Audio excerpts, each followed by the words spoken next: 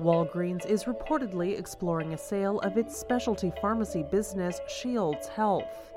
Instacart expands its reach into the home care sector, and the mortality rate among hospital-at-home patients is low, according to a recent study.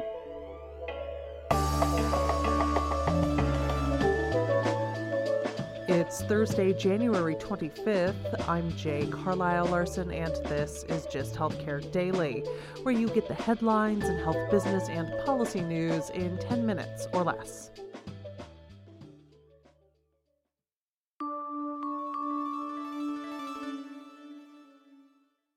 Walgreens is reportedly looking to sell its specialty pharmacy business, Shields Health, according to an exclusive report in Bloomberg.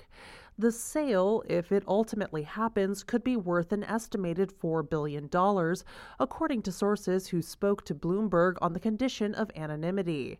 They also told the publication that Walgreens is working with advisors to see if there are buyers, including private equity firms or other healthcare companies, interested in the pharmacy. Walgreens Boots Alliance purchased a majority stake in Shields in September 2021 before buying the remaining stake in the business for more than $1.3 billion a year later. At the time of purchase, Shields served more than 1 million patients and had roughly 80 health system partners nationwide, according to a statement. Shields grew sales by 27% in the first quarter of its fiscal year 2024, which ended on November 30th. This was driven largely by new contracts and growth in existing partnerships, according to a Walgreens earnings report published earlier this month. Walgreens purchased Shields under the leadership of former CEO Roz Brewer, who left the chief executive role abruptly last September. During Brewer's tenure, Walgreens, like other rival pharmacy chains, strategically pivoted more into the healthcare delivery space. However, the company has faced significant financial challenges during this transition. Most recently, Walgreens announced that it would close 60 underperforming VillageMD clinics. It has closed about half of those locations so far.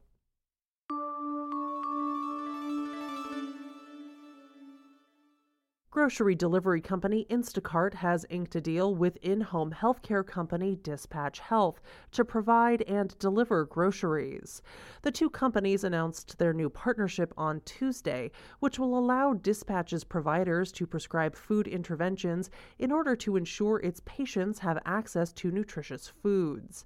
The companies said that the collaboration will help to tackle the impact of food insecurity on healthcare costs.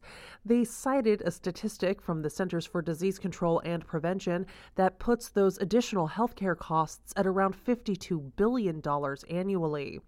According to a release, Dispatch's medical professionals, which include nurse practitioners and EMTs, will be able to allocate digital category-specific food stipends to patients using Instacart's Fresh Funds program.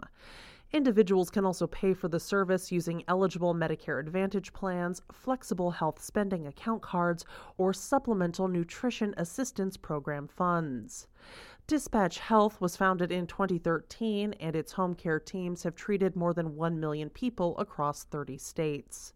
This is the latest healthcare partnership Instacart has signed since it launched its Instacart Health division in 2022. Last October, the company announced it had partnered on co-branded Medicare Advantage plans with tech-enabled health insurance startup Alignment Health. That same month, it announced an expansion of its relationship with Mount Sinai Solutions, which is part of the New York City-based Mount Sinai Health System, to provide greater access to groceries for post-operative and postpartum patients.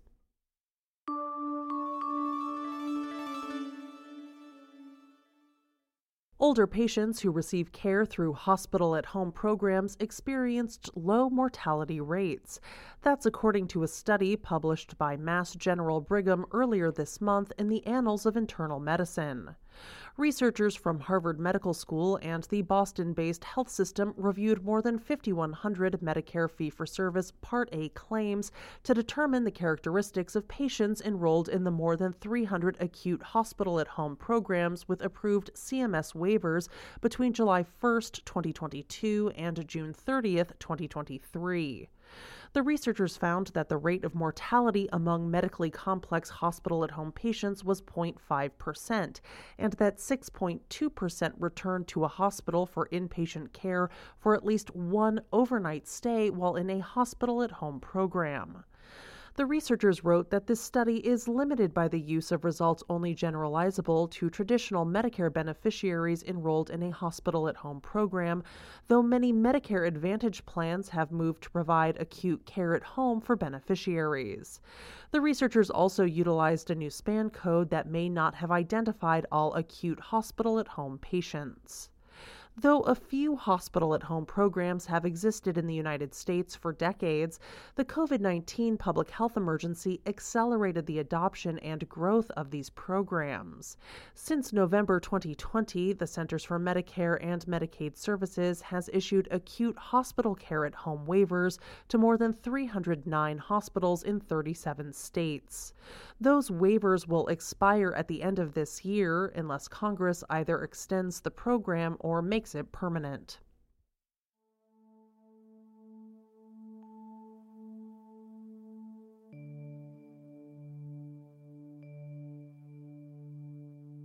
This has been Gist Healthcare Daily from Kaufman Hall. I'm Jay Carlisle Larson.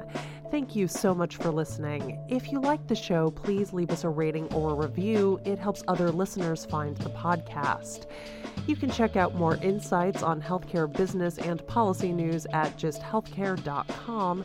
You can also get these insights emailed directly to your inbox when you subscribe to our newsletter, The Weekly Gist.